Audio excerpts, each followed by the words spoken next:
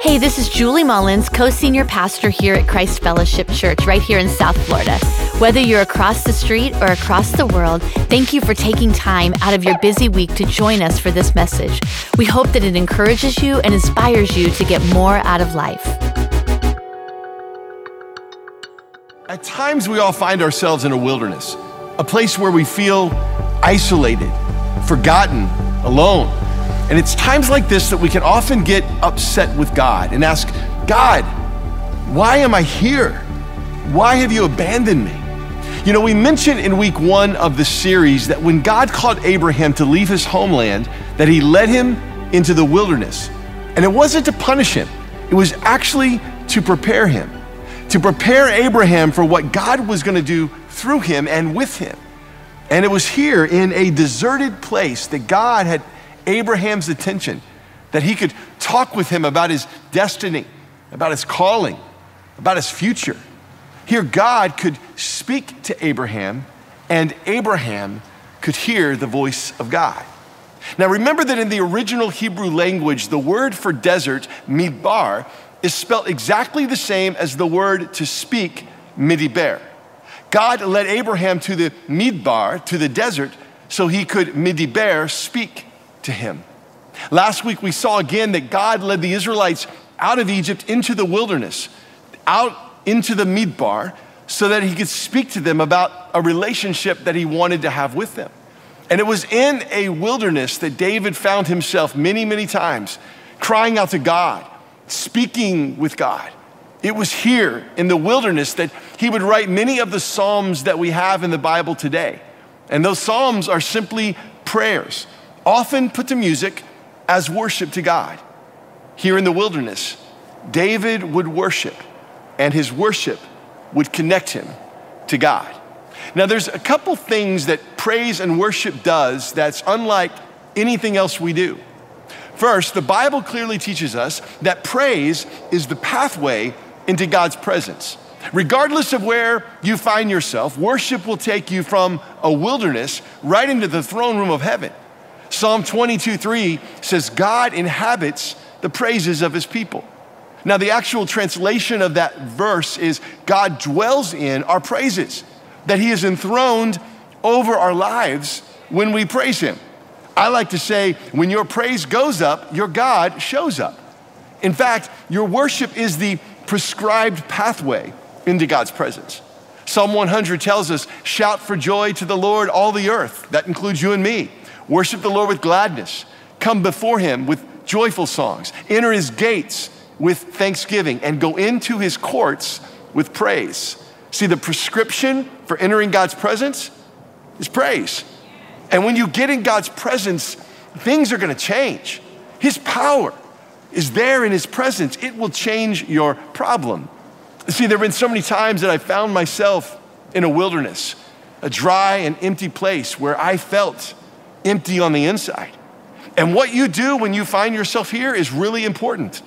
And many times when we're in a hard place, we tend to focus on the problem that got us in that place. We talk about the problem with our friends, we analyze the problem, we worry about the problem. And while a lot of that is absolutely normal, I have found that worrying will absolutely do nothing for the problem, except maybe make it worse.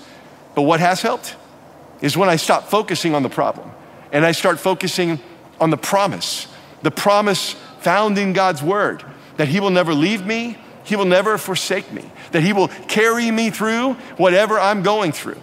And see, every time I spend time worshiping in whatever wilderness I might be in, God changes my perspective. Because praise does that. Praise changes your perspective, and it carries you into the presence of God, and you begin to see your problem in the light of God's power and greatness in your life. It says in Psalm 16 that in his presence is fullness of joy. That means there's an abundance of joy in the presence of God. And in Nehemiah chapter 8, it tells us that the joy of the Lord is our strength. So, if the joy of the Lord is our strength, and there is fullness of joy in God's presence, and the way that we are carried into the presence of God is through our praise, then praise is going to produce a supernatural strength in your life. As we worship God, we are strengthened spiritually in Him. That's why we spend so much time on Sundays worshiping God together. It's the prescribed pathway into God's presence and the way that He wants to strengthen your life. Now, the Bible tells us that God is omnipresent, which means He is everywhere. In Psalm 139, David asks, "Where can I go from your presence, Lord? If I go to the highest heavens, you are there. And if I make my bed down in the depths of the earth, even there you are." See, God is always present. But the Bible also teaches about the manifest presence of God. When God shows up in the burning bush to speak to Moses, or the way He led the Israelites through the wilderness by a pillar of cloud by day and a pillar of fire by night, or the manifest presence of His Holy Spirit on the day of Pentecost, when the followers of Jesus were gathered together in the upper room, worshiping and praying and seeking God. So you see, something powerful happens when God's children come together to seek Him, to say, "God, we're here for you. Our focus is on you. Our ears are attentive to you. Our hearts are set on you. Speak. We are listening." See, that kind of worship and prayer opens the door for the presence of God to be made manifest, to be made known in our lives, because praise is the pathway into His presence. Now, the second powerful thing that happens when we worship is that praise reminds us of God's power. We are reminded of who God is and what God can do. Listen, we don't sing over and over again about how powerful and mighty God is because He forgot who He is. No, we're repeating it because we forget who God is. We forget what God can do. We forget that He can move that mountain, that problem that you're facing. He can part the waters today, that He is waymaker, miracle worker, promise-keeping God who holds it all together. And praise actually reminds us of God's power. And when you find yourself in a difficult place, a dry place, that's exactly what you need to be reminding yourself of, that nothing is impossible for your God. Now, sometimes you may come in on a Sunday and maybe your faith is strong and you've seen God move in your life that week. You're ready to go. But other times, if you're honest, your faith can get a little weak. Happens to all of us. And the Apostle Paul says in Romans chapter 1, verse 12, "I want us to help each other out with the faith that we have." Say that last part with me out loud. Your faith will help me, and my faith will help you. See, as we worship together, that is exactly what's happening. When I'm feeling a bit down spiritually, your faith that you're declaring in worship, man, that helps me. It strengthens me. And when you're feeling a little down, my faith declaration is going to help you. We're actually joining our faith together. That's what a time of worshiping together each week does. That's why it's so important. That's why you hear us say all the time, just keep coming back. You got to get in this place. When you don't know what to do, you can always know where to go. And the truth is, sometimes when we're feeling weak in our faith or feeling a little discouraged or disconnected from God, church can sometimes be the last place we think about going. But it's the exact place that we need to be, because it's in this place that we're going to speak the word of life over you. It's in this place that we're going to help you look up to God and His promises. It's in this place where you're going to find people that are going to pray for you and pray with you and encourage you, and their faith is going to strengthen your faith. You're reminded who God is and what He can do. And the third and powerful result of praise is this, that praise actually positions us to hear God's voice. See, we're talking this month about how to hear the voice of God over all the other voices in our lives, even above the voice of fear and worry that always seem to be right there, screaming in our ear. And worship has a way of silencing those voices and allowing us to hear the voice of God. There's a powerful scripture in the book of Psalms, Psalm 8, verse 2, and it says this, "From the lips of children and infant, you, God, have ordained praise because of your enemies to silence the foe and avenger." Now, that verse tells us that God has ordained, established praise for a purpose. It'll silence the foe and avenger. So who's he talking about there? Who's your foe an avenger. It's not that person at work that you're thinking about right now. No, he's actually talking about your spiritual enemy, the devil, that has come to harass you with fear and worry and doubt, and praise will actually silence his voice, your praise. That word silence is the same root word as Shabbat or Sabbath, which means to stop and rest. So what this scripture is telling us is that when you praise God, your praise makes your enemy stop. He has to take a Sabbath rest, which means he cannot do his work while you're praising your God. The devil has to literally shut his mouth and listen to your praise. And when his voice is silenced and fear and worry are no longer there shouting at you, it's easier to hear the voice of God, the truth of heaven being spoken over your life. Now that's probably why David worshiped so much in the wilderness. So you see, for years, David was on the run, avoiding King Saul and his armies that were trying to attack him. There were times when he was in the wilderness, he nearly lost his life. Times he was completely overwhelmed and didn't know what to do. And fear and worry was right there shouting in his ear. And that's when he would begin to worship. Psalm 63 was one of the Psalms that David wrote in the wilderness, most likely on the run from King Saul. He was desperate for God to show up. And these are the words that he prayed. Listen to this prayer. He says, "Oh God, you are my God. I earnestly search for you. My soul thirsts for you. My whole body longs for you in this parched and weary land where there is no water. I've seen you in the sanctuary and I've gazed upon your power and glory, and your unfailing love is better than life itself. How I praise you. I will praise you as long as I live, lifting up my hands to you in prayer. For you satisfy me more than the richest feast. I will praise you with songs of joy." Now notice in that declaration there, he says, "Oh God, you are my God. It doesn't matter what I'm going through. It doesn't matter the situations and circumstances I might be in. You are my God, and I am going to trust in you." And then he declares that above everything else he's seeking after God. Like a man that is thirsty in a desert land searches for water. See, David allows his suffering, his loss, to actually stir a hunger on the inside of him for God. His focus was on his soul. God, you satisfy me as with the richest feast. What David desired most wasn't a deliverance from his problem or provision for his need.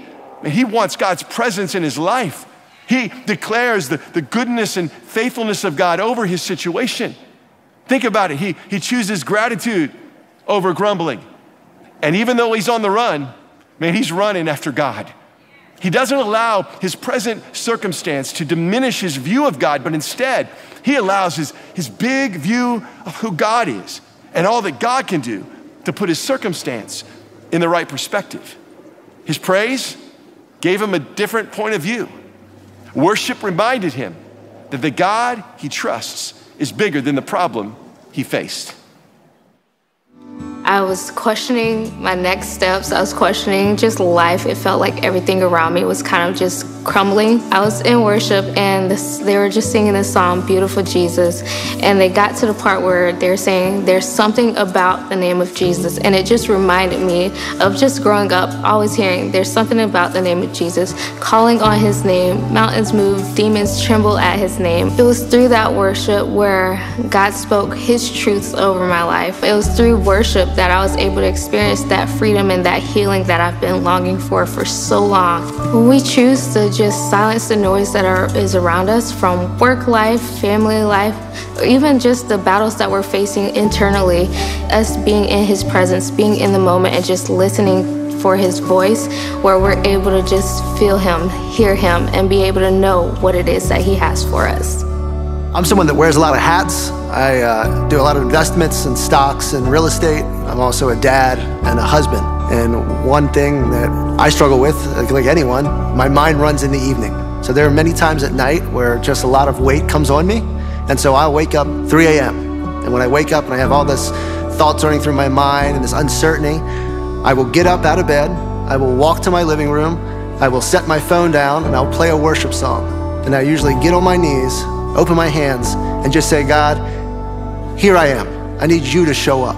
It's something that I do, and I can honestly tell you, after my time of worship, 5, 10, 20 minutes, it gives me a sense of peace, comfort, and also a sense of confidence to know that I'm not taking on these worries by myself. I'm going with him beside me, and most importantly, with him in front of me. So it was about 12 years ago when I first had a radical experience where I encountered Jesus, and since then, my life was completely changed. But I'm still waiting for specifically one other person to have that encounter, and that's my dad. I remember during worship a couple weeks back, we were singing Believe For It, and in the bridge of that song, she says, "You are the way when there seems to be no way." If you've been saved for a while and you've been praying for one specific thing for over 8, 9 years, you may start to get a little weary in it. And as I started singing "You Are the Way When There Seems to Be No Way," I just saw my dad having an encounter with Jesus. And it was a reminder for me to kind of if there's a way for him to be saved, Jesus is the way. And I was just so passionate about it that I just start screaming at the top of my lungs, singing the song. And then the song changes and it goes to another part that kind of bolstered my faith even more. They begin to say, "If you said it, then I believe it. I know that I can believe and that he is going to have an encounter with the Lord." And it's during these type of encounters during worship where I can just quiet all of the noise that's around me. I don't have to focus on anything else except for what the Lord is singing and saying over me and over my family. And this is just one example of many times where God has proven himself to show up and meet me right where I am anytime I just devote myself and turn and focus on him during worship.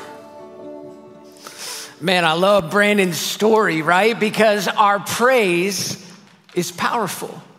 And you need to know this today. You need to get it in your heart that praise actually, as Pastor Todd said, positions us to hear from God. But in order for us to be in a position that can hear from God, we need to talk about our posture.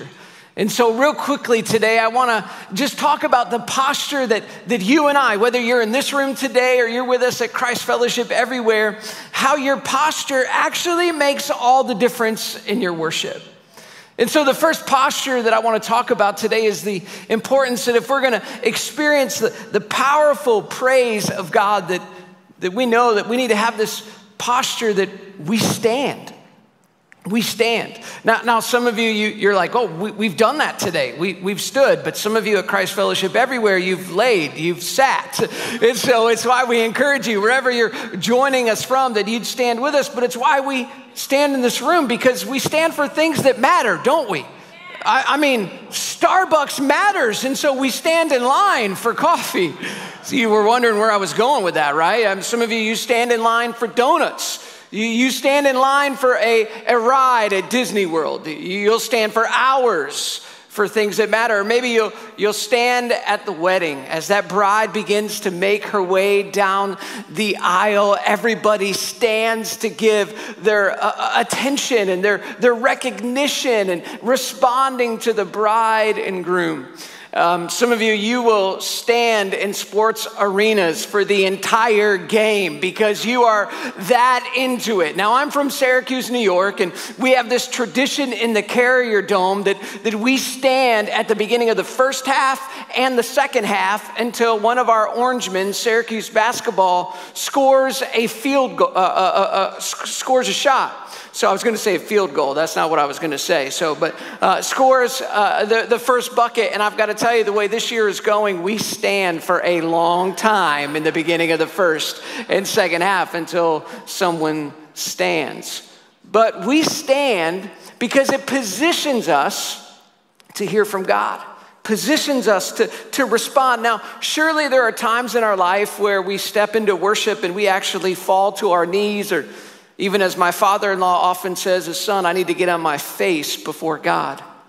But there is this common posture that we have to stand, and we stand because it positions us to be ready to hear from God. And we stand first because it's a recognition of his presence. A recognition of his presence. I love the story in Exodus chapter 33. It's the story of Moses. He's been leading the children of Israel. They've been wandering in that midbar, the desert, for 40 years. And there's this story that there was a cloud, a pillar of cloud by day and a fire by night that would lead them. And Moses would often go out to a tent outside the camp called the tent of meeting. And he would meet with God there. Listen to this. In Exodus chapter 33, verses 8 through 10, it says, whenever Moses went out to that tent of meeting, all the people would get up and stand in the entrances of their own tents. Get that image in your mind. They would all watch Moses until he disappeared inside. And as he went into the tent, the pillar of cloud would come down and hover over at its entrance while the Lord spoke with Moses. And when the people saw the cloud standing at the entrance of the tent, they would stand and bow down in front of their own tents. I hope you caught it today, that whenever the presence of the Lord went to meet with Moses, the people would stand in attention. It was part of what set the stage for Moses to hear from God. And so we stand in recognition of his presence, but we also stand in response to who he is and what he has done. We stand today in gratitude and appreciation because of the kindness and the goodness, the gentleness of our Lord. This is what Habakkuk chapter 3 verse 2 says, Lord, I've heard of your fame and I stand in awe of your deeds. So we stand today in recognition, we stand in response, but we also stand today in respect of his authority. In respect of the power of God and who he is. There's a story of Nehemiah, that great rebuilder, in Nehemiah chapter 8 that paints a picture for us. This is what it says in Nehemiah 8:5. It says, and Ezra stood on the platform in full view of the people, and when they saw him open the book, they all rose to their feet. See, the book was the word of God. It was the voice of God. And the people stood out of respect of the word of God to hear the word of God. I want you to think about that kind of respect and authority. Think about it this way, as maybe a courtroom with a judge. And the bailiff gets up and says, all rise. Please welcome the Honorable Judge Wapner. Now, I grew up in a Judge Wapner generation. I know there's some Judge Judy folks out here, but everybody would stand for Judge Wapner. Why? Because he was the man in control. He was the man of authority. He was the man of position and power. But can I tell you today, higher than any court judge is our Heavenly Father, who has the ultimate authority, who has the ultimate control. He has the power, and so we stand and recognize who he is. And so we have this posture that we stand, but there's another posture that we take to hear from God, and it's the posture that we look up. That we look up. We look up physically because it spiritually represents that we are shifting our perspective from what is temporary to what is eternal, from what is seen to what is unseen. We look up. And I've got to tell you today that when you and I look up, there is something that we're declaring about our lives, that there's nothing that we can do to change it, but only God can do it. I love what Isaiah, the prophet, writes. He says, look unto the heavens. Who created all the stars? He brings them out like an army, one after another, calling each other by its name. Because of his great power and incomparable strength, not a single one is missing. See, worship, it gives us the proper perspective to not look simply at our problem, but to look at the power and the significance of who God is, and it invites us into his presence. Doesn't always remove that problem from us, but it reminds us of who is with us in the midst of our problem, in the midst of our suffering, in the midst of our trial and grief. That's why you and I need to look up. I love what the psalmist says in Psalm 121. He says, I look up to the hills. From where does my help come from? My help comes from the Lord, the maker of heaven and earth. In 2018, Rhonda and I had the opportunity to go to Israel, and we stood on the southern steps And we took the photo that you see behind me. And on these southern steps, there's a tradition to read from the Psalms of Ascent. And on each step, you would read a psalm. There's 15 steps and 15 psalms. I just read from one of the Psalms of Ascent, Psalms 121. And if you look out those hills behind you, when these psalms were written, those were the exact hills that the writer had envisioned as they wrote those psalms. I look to the hills. Where does my help come from? Why? Because the enemy would have been encamped on those hills. They're smoldering fires that you would see at night in the dawn of the morning. The enemy was not too far away, and so the psalmist would look to those hills and ask the question, where does my help come from? I can tell you that the help wasn't coming from the hills themselves, but the help was coming from the maker of heaven and earth. This is the image that you and I have when we look up. And of all the postures that we take in worship today, I think looking up is most contagious. In fact, I would challenge you this week, wherever you go, you step into Publix or your grocery store at work, and just look up and watch what people do around you. They'll just start looking up with you. Can I tell you that your praise, as Pastor Todd said, it's not only going to help you, it's going to help others around you as well. I've got to tell you today, I'm so grateful for the praise of others in my life that have shown me in the midst of their suffering, in the midst of their pain, they knew that this was temporal and there's something eternal. And they would look up and they would lift up their hands in worship and position themselves to hear from God. And they taught others how to do it as well. And so we have this posture of standing. We have this posture of looking up. But we also have this posture to lift up, to lift up, to lift up all for the glory of God. And so what do we lift up? Well, I think the first thing that we lift up is our voices. And I think some of you probably struggle like I do. You can't sing. And so you might come into a place like this and say, I'm not gonna let my neighbor hear me sing off key or out of pitch. And sometimes we refrain from singing or opening our mouths in this place, but you sing so loud in your car or so loud in your shower, or you sing in other places. Can I encourage you today? It might feel unnatural to sing in this place or wherever you're joining us from, but you need to lift your voice. You need to begin to allow that song to come forth from your heart. Psalm 95 says this. It says, come, let us sing to the Lord. Let us sing joyfully to the rock of our salvation. Let us come to him with thanksgiving. Let us sing songs of praise to him. We today in our culture will lift our voices for just about anything or just about everyone. But we should be lifting our voice loudest when it comes to worship of our Heavenly Father. We should know more about our passion, about his presence, than about where we ate a great burger before the Daniel fast ever started. We should be singing and declaring the praise of God. We should be lifting our voice. The other thing that we should lift today is our hands. We should lift our hands. And maybe you come into a place like this and you're like, why is everybody asking a question? Why does everybody want to ask a question? Why is everybody lifting their hands? I actually think what we do with our hands has a lot to say about what is the condition of our heart in worship. Lamentations chapter 3, verses 41 says this. It says, let us lift up our heart with our hands unto the God in the heavens.